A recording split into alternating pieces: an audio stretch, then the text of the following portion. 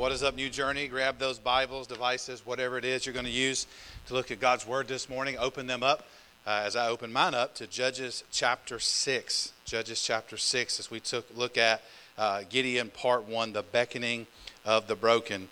I don't know if you guys are familiar with this backstory, but in 1898, two men were forced to stay together in the same hotel room due to overcrowding. That would initially seem very awkward, but they soon found that one of the things that they held in common was they both loved Jesus Christ. And so they decided that that evening they would have an evening devotion together, and they did.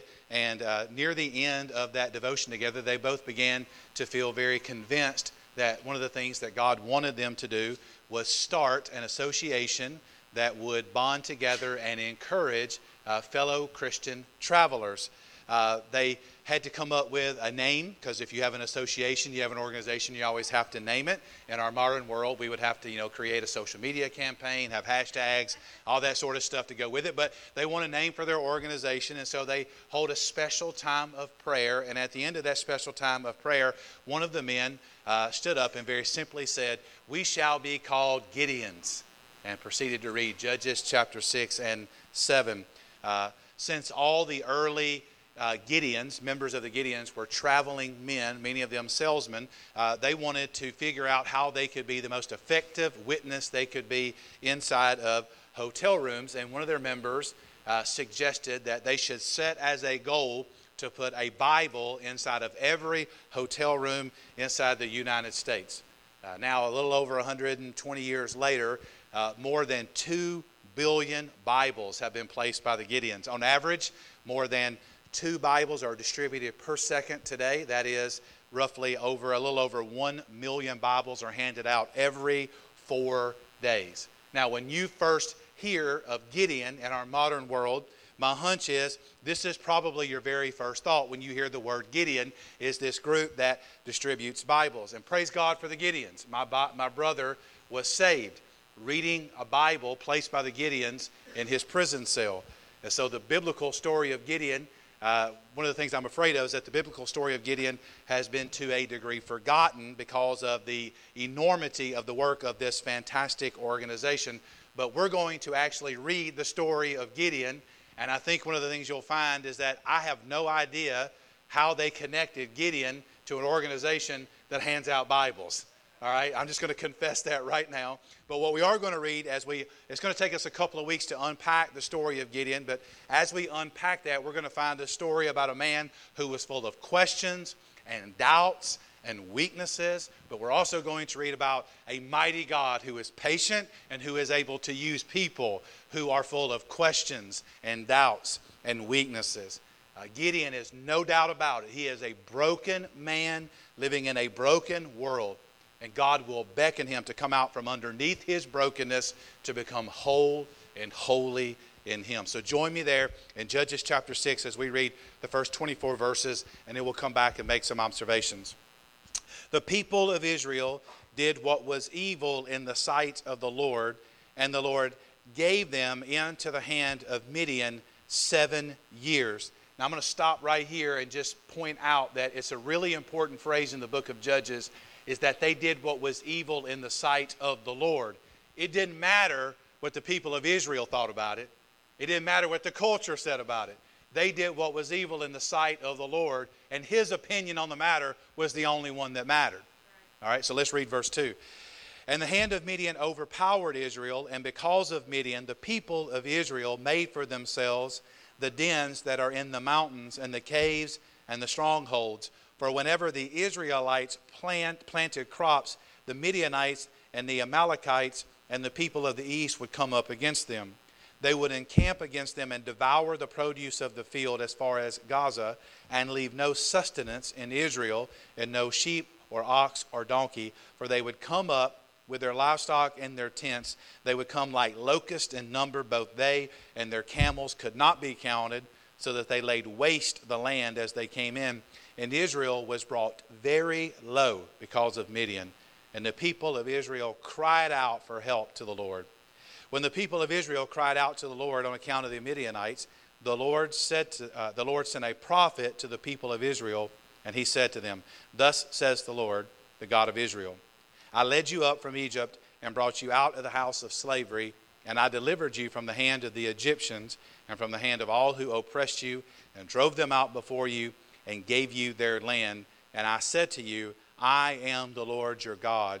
You shall not fear the gods of the Amorites in whose land you dwell, but you have not obeyed my voice.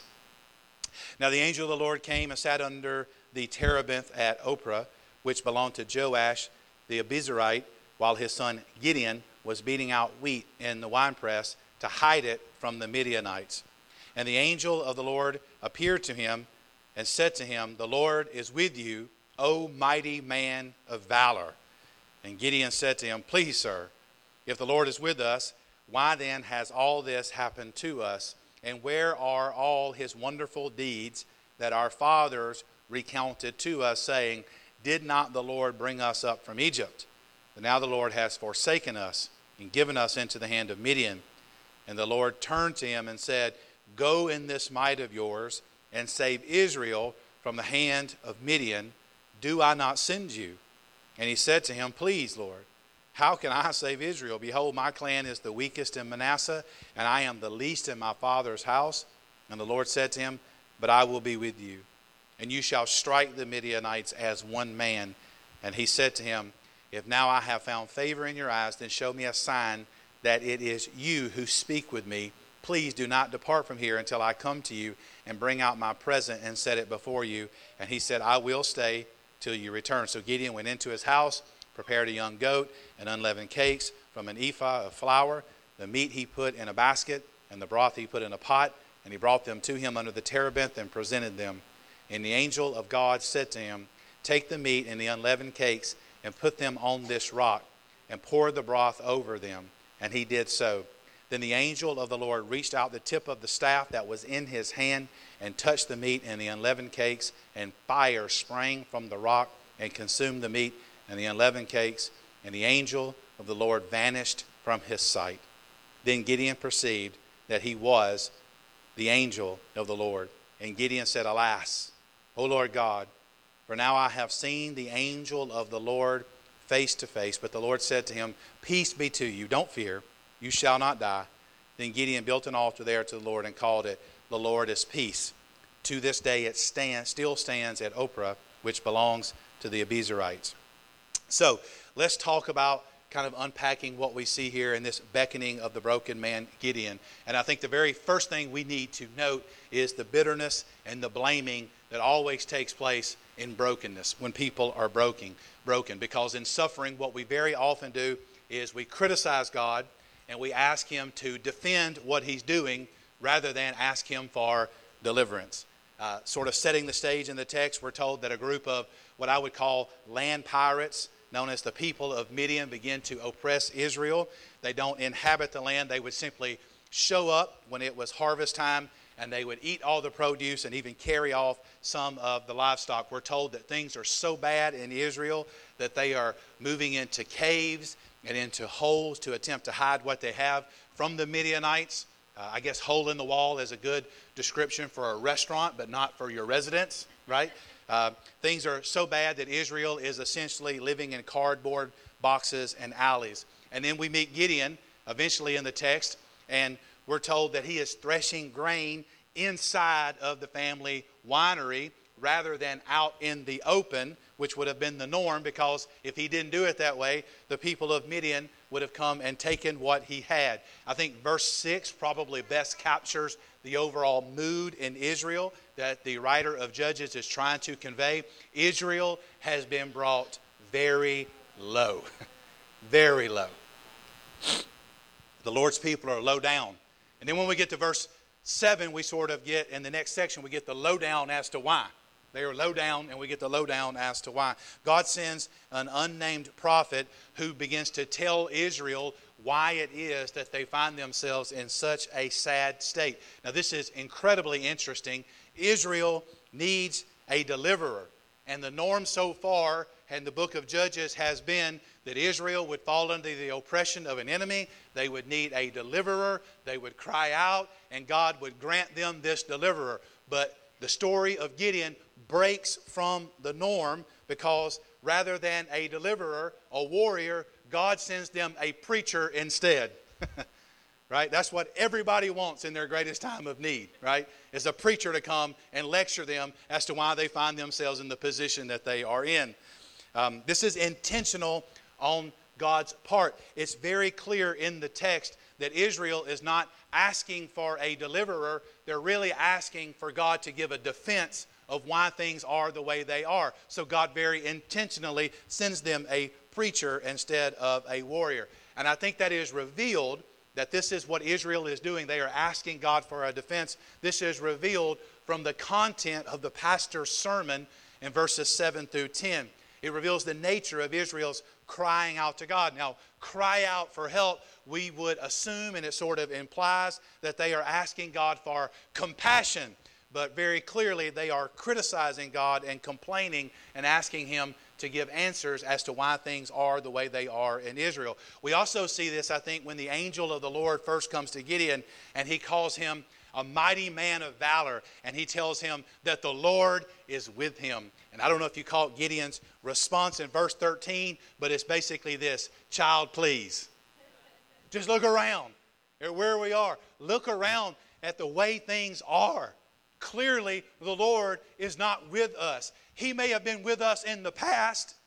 We have heard about the mighty deeds that He have done from our dads and our granddads, but either God has gotten old and He can't sort of get up off of the couch as fast as He used to and come to our rescue, or He has forgotten about us. But either way, it's getting old hearing about how much God loves us and He is with us when I look around at the suffering of my people. Right? He minced no words with the angel. Gideon is like the person who is sick and tired of hearing that God loves them and is for them. They have suffered some injustice in the world, and they believe this is at the hands of God. This is maybe all in their minds, but they have suffered some injustice in their minds at the hands of God, and they walk out the door today hoping, believing, like wanting someone to dare tell them that God loves them and is for them and has not forsaken them. And when that sad person, that unfortunate person, shows up and begins to try to encourage them, they become like a broken fire hydrant, and the hate and the vitriol just comes spewing out. They want to know why. Why is this happening to me? Where is this good God you keep telling me about in the middle of all that I am going through? Where is this God of love and power that the Bible speaks of? Right? Now, the human side of us can understand how somebody can get there, because if we're being honest, even as Christians, sometimes we feel that way too. So, this demand that God defend Himself, it is natural to us who are born with a sin nature. Demanding an answer from God is natural, but I think it also reveals something very insidious that lives on the inside of us. C.S. Lewis, I think, captured this well, this evil essence of our interrogation of God, when he wrote, "The ancient man approached God, or even the gods, as the accused person approaches his judge. But for the modern man, the roles are quite reversed. The man, he is the judge, and God is in the dock."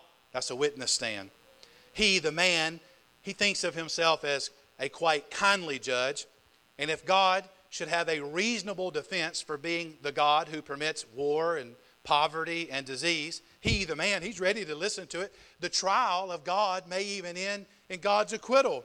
But the important thing is that it is man who is on the bench and God who is in the witness stand. Right? I agree with Lewis, except for one thing. The modern man is not the only person who struggles with this. Everyone born with a sin nature struggles with this. The modern man, yes, he wants God to defend Himself. He forgets that God is inscrutable, that God is the judge to whom we all must give an account and an answer, not the other way around. But the Bible bears out that so did the ancient man. And I think we see that in Judges chapter 6 with Gideon. In fact, I would argue that this heinous habit has its roots not even in Gideon, but all the way back in the garden. Think about Eve. She appealed to her own wisdom. She concluded that God was in the wrong. And she fell from perfection and into sin as the end result. Matt Slick, who maybe some of you know, who writes for or started a website called the Christian Apologetics and Research Ministry, or CARM.org for short. He writes this: the Edenic lie is alive and well on earth. People want to be like God. In fact, they want to take the place of God, or even tell God how it is that he should behave. Man, that feels familiar. We need to be careful. We need to be oh so careful. We need to remember that God owes us no answers and he gives us no apologies. Now, honest, humble, seeking after answers from God, that is one thing. But arrogantly demanding them from God is totally another. Right?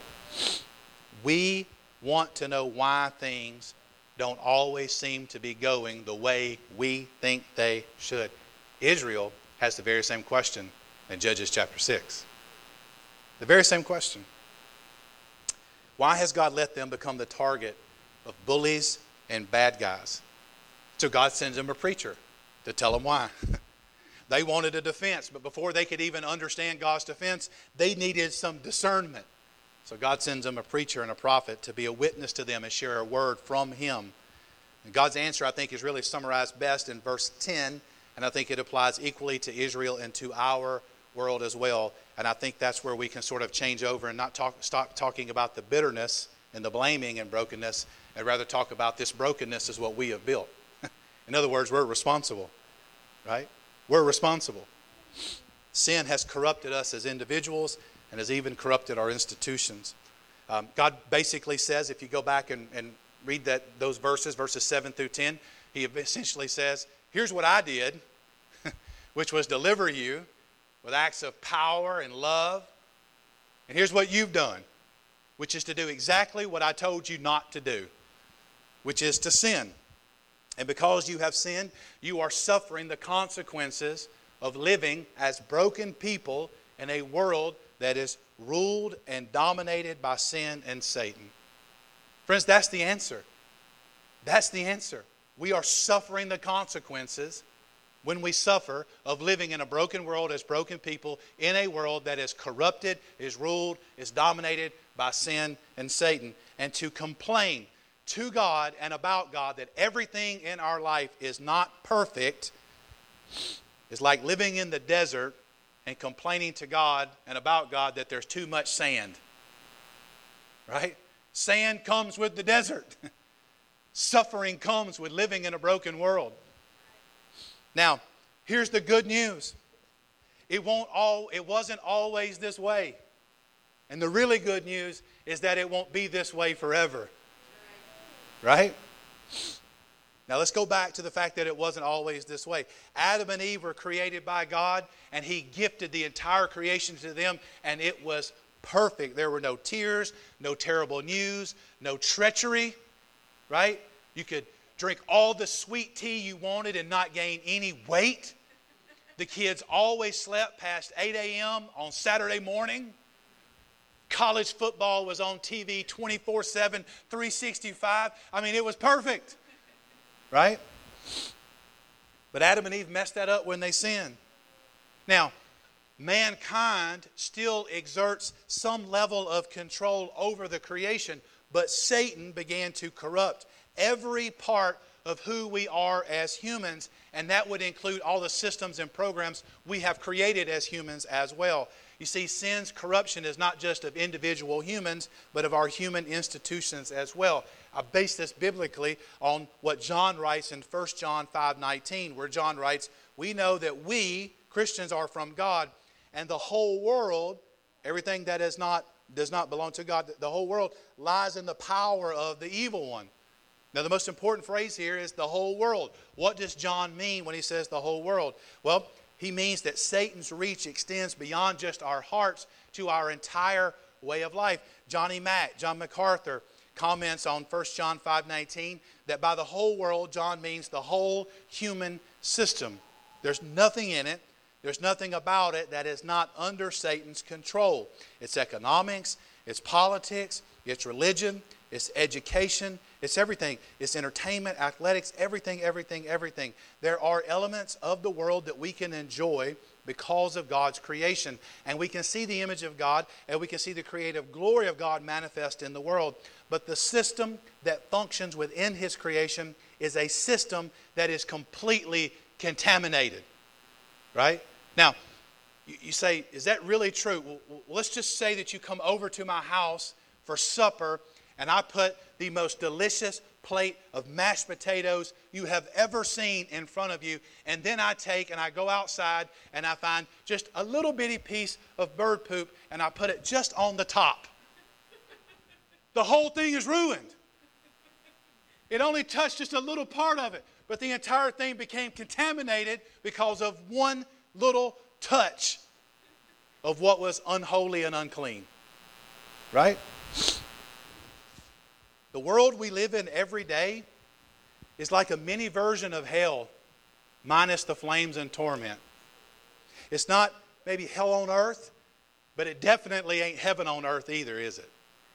At best, it's something between those two. And to complain that a world where Satan's influence touches every atom, every tradition, to complain that that kind of world is not always fun to live in is neither theologically or intellectually honest. In that kind of world, suffering and struggle just come with the territory. Now, that does not mean that we should just accept unjust systems or ways of operating. God's people are called to see justice come to fruition, in particular for the marginalized and the disenfranchised, and to be people of mercy. We are called to be the hands and feet of Jesus to the injured, the down and out, and the least of humanity. But the fact remains that sin has corrupted our world. And not just sin in general. You and I, we have contributed to the problem as well. Right? We have added our own rebellion and wretchedness to the ever-rising trash heap of humanity's sin against God. There's a ledger somewhere which contains the record of man's sin against God and the cause of all the chaos and catastrophe that surrounds us. And that ledger includes my name too. And it includes your name too.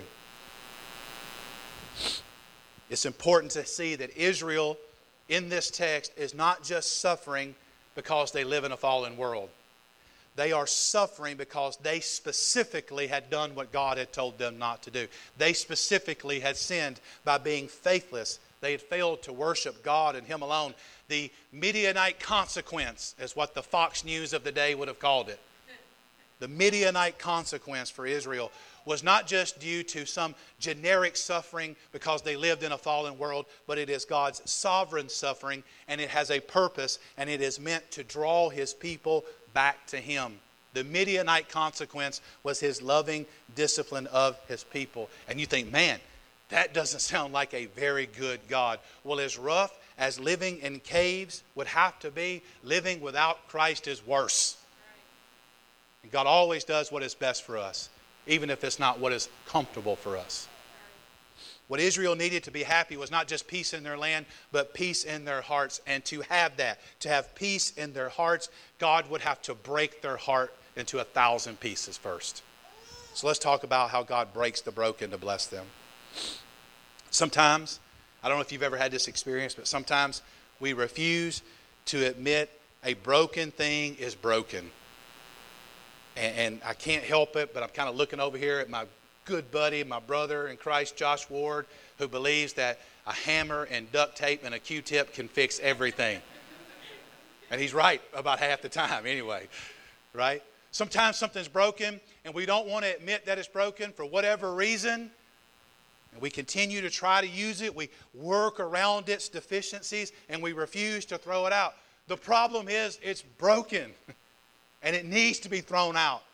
And we need to start over with something new. Until we admit, friends, that we are broken, until we admit that we are bruised and beat up, we will never turn to Christ to heal us, to hold us, and to put us back together. A sick person can't get medicine unless they go to the doctor first. Before you can get a prescription, you must see the physician.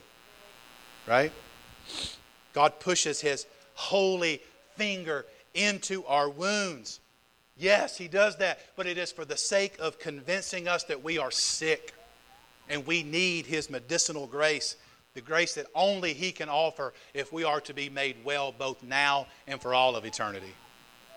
God breaks broken people, but He never does it out of spite or revenge. He does it for the sake of salvation and redemption. You say, man, I don't know. That still doesn't sound like a very good God. That sounds like kind of a mean way to go about it. Well, if your home caught on fire tonight and a family member whom you love is in such a deep sleep that they cannot be awoken to escape the flames, and you threw cold water on them that would shake them out of their slumber, would that be the actions of someone who loves them or the actions of a jerk? Right?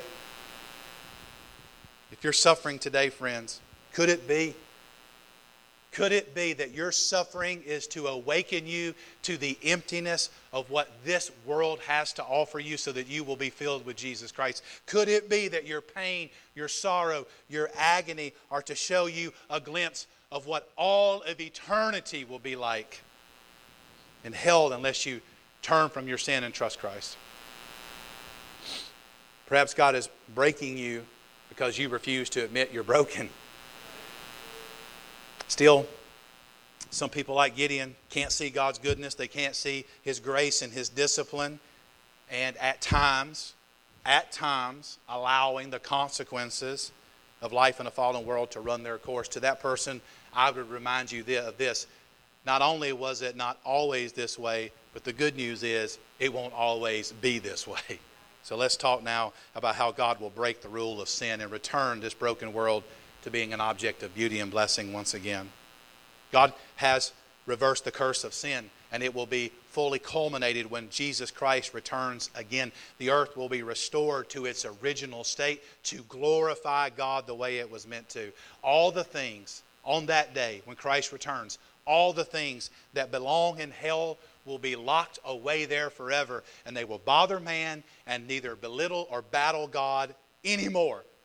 Hell on earth, whatever level we experience of it, will go away, and we're told that heaven will come down with Christ. This time, here's the even better news. This time, it can't be messed up because unlike at the Garden of Eden, the rule of the new heaven and new earth will not be entrusted to mankind.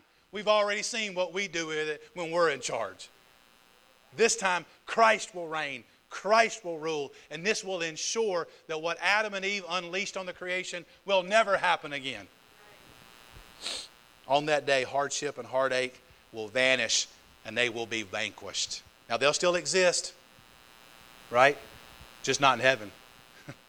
They'll still exist, just not in heaven. Pain will still be alive and well, but it is locked behind the gates of hell forevermore, and Jesus Christ is the one who holds the key.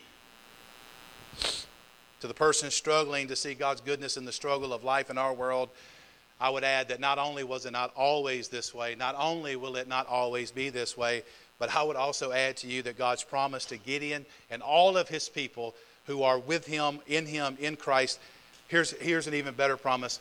The Lord is with us.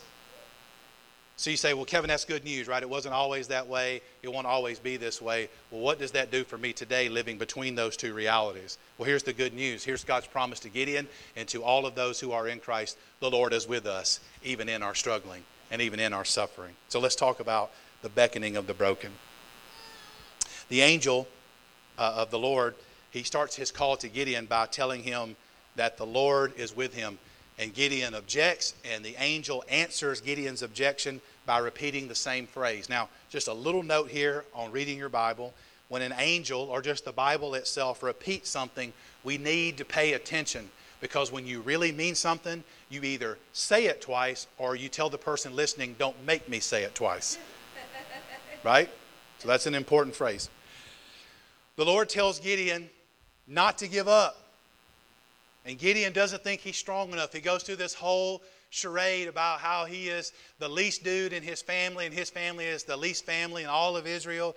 Gideon doesn't think he is strong enough. And God, in spite of that, twice calls Gideon a warrior or a mighty man of valor. Now, reading that, you would assume, based on what Gideon said about himself, God calling him a warrior and a mighty man of valor. This is one of those like sarcastic nicknames, like a 7-foot dude being named Tiny. Right? I mean, think about where Gideon is when the angel comes to him. He's hiding out, threshing wheat, sneaking around. God tells him to tear down an altar in the next section of verses that belong to his family and his town. And he does it, but he does it under the cover of darkness out of fear. Gideon's not just a critic and a complainer. He's a coward. These are not the actions of a warrior. These are the actions of a weakling. Gideon basically looks at the angel and says, "Have you got the right Gideon?" The angel of the Lord checks his clipboard and says, "Yes. Gideon, son of Joash, tribe of Manasseh, who lives in Ophrah. This is the Gideon that God has come to see and to speak to." Now, I find this incredibly encouraging, that in spite of Gideon being a coward, God calls him a warrior. Because it reminds me that in the gospel, God doesn't see our failures and our flaws. Gideon is a coward, but God sees a warrior.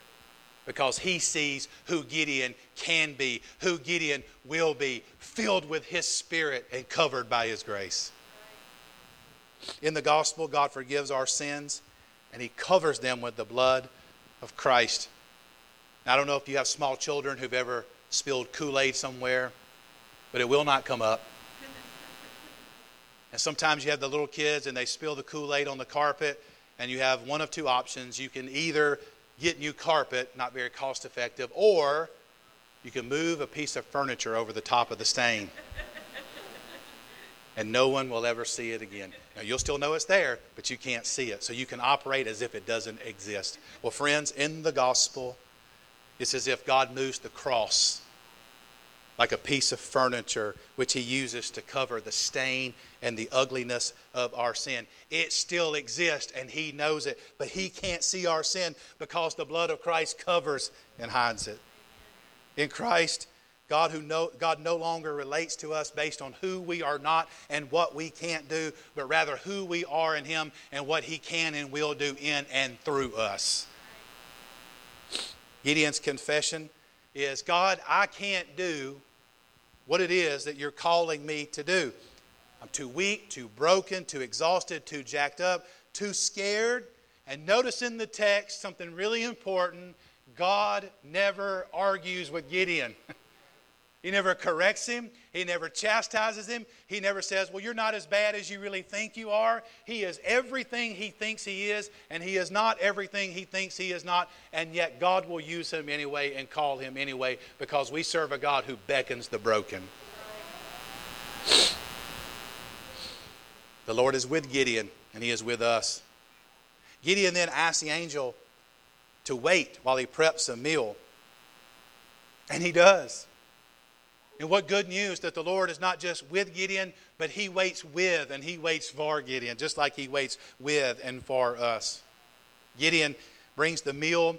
The angel causes it to go up in smoke and then disappears. And Gideon, in that moment, realizes, I think his eyes are finally thrown open to be able to finally see that the Lord has not just been with him, but has been with him this whole time. Now, from time to time, God providentially allows us to have a Gideon moment. We're able to step back from our pain and our struggle, and we're able to see that God has never left our side. He has never left us alone to try and figure this all out by ourselves. He has been with us, and he has been with us the whole time. He didn't just recently show up. He never left. If not in this life, in the next one, we will be able to see with open eyes and open hearts, and we'll be able to look back over the events of our life, and we'll be able to trace the hand of God in every single one of them and see that we were never alone. The Lord was with us the whole time. Now, the Lord is with you. The Lord is with you. The Lord is with us. I think it has a double meaning in the text and to us on this side of Christ.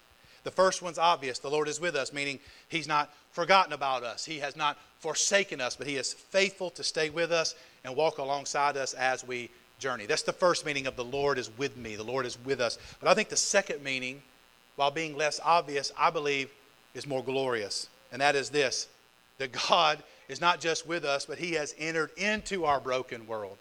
He's not just with us in our brokenness, but He has entered into our broken world. He has entered into our battle with flesh and blood, and by His blood and broken body has overcome it all.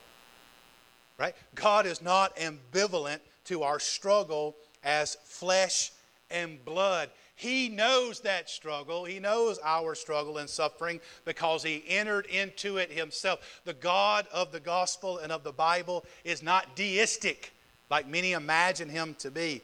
Deism believes, yes, God exists and He is real, but He doesn't really care about the affairs of mankind. If the world is to be fixed, if we're to be fixed, it's up to us. We must do something. Many of our founding fathers were deistic, like Thomas Jefferson. Americans, I think because of that, because that's our heritage, our roots, we have always had a bit of a deistic slant upon God and upon life. We believe in pulling ourselves up by our own bootstraps. And if it is to be, it's up to me.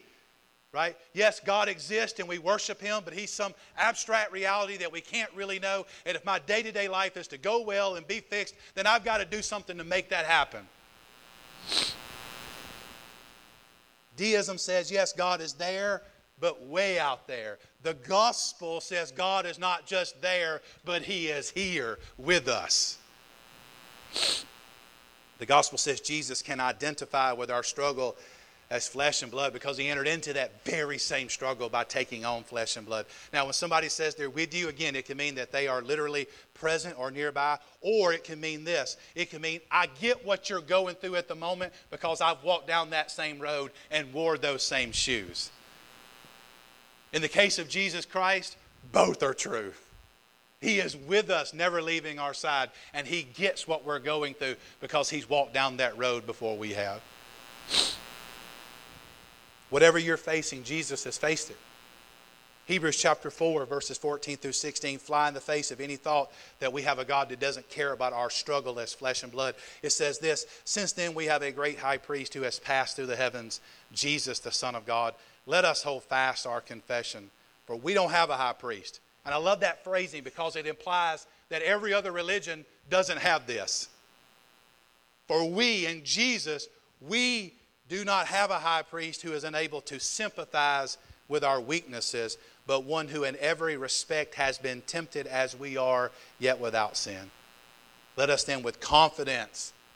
What is our confidence? That He has overcome. He is without sin. He has credited that righteousness to us. But our confidence is also that we won't be turned away because He's worn out or tired of hearing about how hard things are for us. He knows what that's like, and He says, come and talk to me about it. Let us then with confidence draw near to the throne of grace.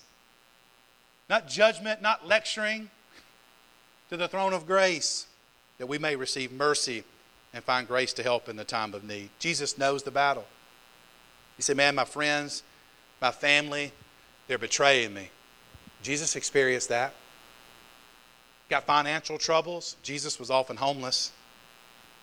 You got a bad diagnosis and death is coming for you at too young of an age. Jesus knows what that's like. You've lost loved ones, people you really loved and cared about, to death, and you don't feel like that was probably fair. Jesus knows what that's like.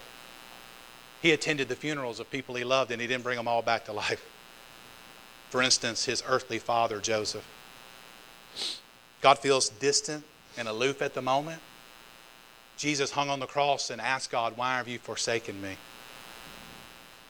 Gripped by paralyzing fear, anxieties, Jesus sweat drops of blood the night before He was arrested. Depression, discouragement.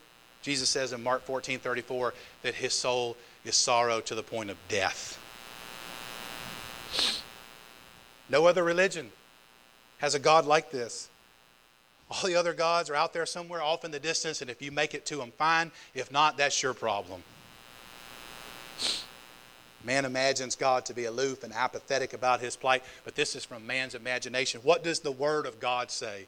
It tells us that Jesus cares about our struggle so much that He came and entered into that struggle as flesh and blood as well. And then, and gloriously in the book of Hebrews, if we put Hebrews chapter 2, verses 14 and 15 alongside Hebrews 4, 14 through 16, they kind of come alongside each other. And Hebrews 2 declares that not only did Jesus take on flesh and blood, but He has overcome them through the killing of Himself in the flesh and the shedding of His blood. Hebrews 2:14 says, "Since therefore the children share in flesh and blood, he himself likewise partook of the same things, that through death he might destroy the one who has the power of death, that is the devil, and deliver all those who through fear of death were subject to lifelong slavery." Friends, he knows your struggle because he entered into our struggle, and he alone has made it through to the other side unscathed by sin. Now, somebody might object. They would say, well, if Jesus never sinned, then he doesn't know how bad temptation really is. He doesn't really understand how bad the struggle really is. Jesus lived a sheltered life. He's out of touch with what it really means to be human, right? We imagine Jesus floating around, right? Never having a booger or a bowel movement. And I'm not trying to be gross, but we sort of sanitize Jesus and forget he was 100% man. Flesh and blood, just like you and I are. Except for he was 100% God too, which is nothing like we are. Right? But this is what C.S. Lewis, he imagined this person saying Jesus can't really identify because he never gave in to temptation, so he doesn't know what it's like. Lewis flips that on its ear and he says, only those who try to resist temptation know how strong it is. A man who gives in to temptation after 5 minutes simply does not know what it would have been like an hour later. You gave in so quickly, you don't know what it would have been like when it dialed up to 10. Right? He lives a sheltered life. We're the ones who live the sheltered life because we just give in. Christ, because he was the only man who never yielded to temptation, is also the only man who knows to the full what temptation means. The only complete realist.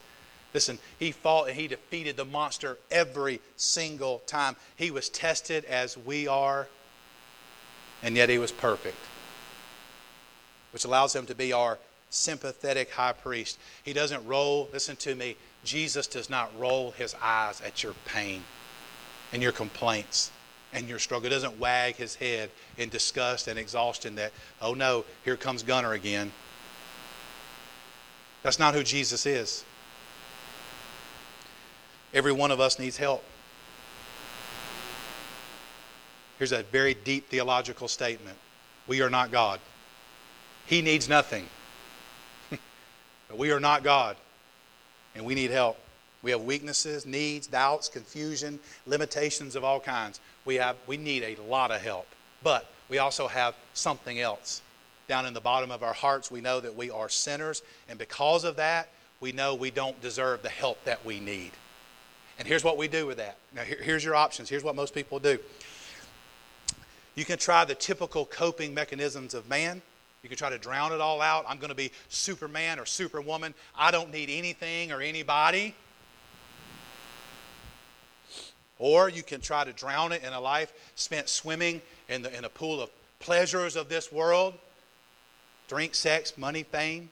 Or maybe you just sort of give in to the paralysis. You just give in to the despair. You become a nihilist, right? And you believe there's just no purpose in anything.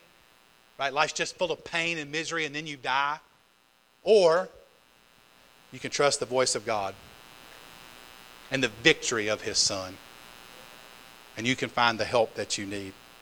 Listen, you're not trapped. Look at me.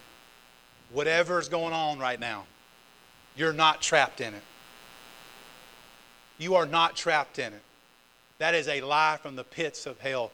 There is grace. There is help that we all need. It can be yours. But you got to ask. You got to ask. So the question right now is, will you ask? Or are you going to walk out of this door with a stiff upper lip and say, I know he's offering his help, but I'm so angry at him, bitter at him, frustrated about him, have my doubts about him, that I'm just going to walk out of here and keep trying to do it my way. I pray that you'll ask for help. I pray that you'll call out for grace. And I testify that 13 years ago I did. And he transformed my life. It's not perfect. It's hard sometimes. But it's so worth it. And I know that whatever I go through, I don't go through it alone. The Lord is with me. The Lord is with me. He can be with you too if you'll ask. Pray with me. Father, in Jesus' name, We ask that in these moments, your Holy Spirit would do what only your Holy Spirit can do. That you would take the word that has been preached, convict and pierce hearts, encourage and build up those who need to be encouraged and built up. And Father, break down and tear apart those who need to be broke down and torn apart for their own good. Whatever it is you see fit to do, we submit this time into your hands. In Jesus' name we pray. Amen. You guys respond as David and the band lead us. I'll be in the back of the room if anybody needs to talk. You don't have to come and talk to me. You can do it right there at your chair. You can come up here. You can come talk to me. I would just ask you this. Whatever the Holy Spirit is leading you to do, be obedient. Just be obedient. And don't put it off. Don't put it off. Because the graveyard in hell will be full of people who said, I'll get to that tomorrow. Don't put it off. Follow the lead of the Holy Spirit as He prompts you.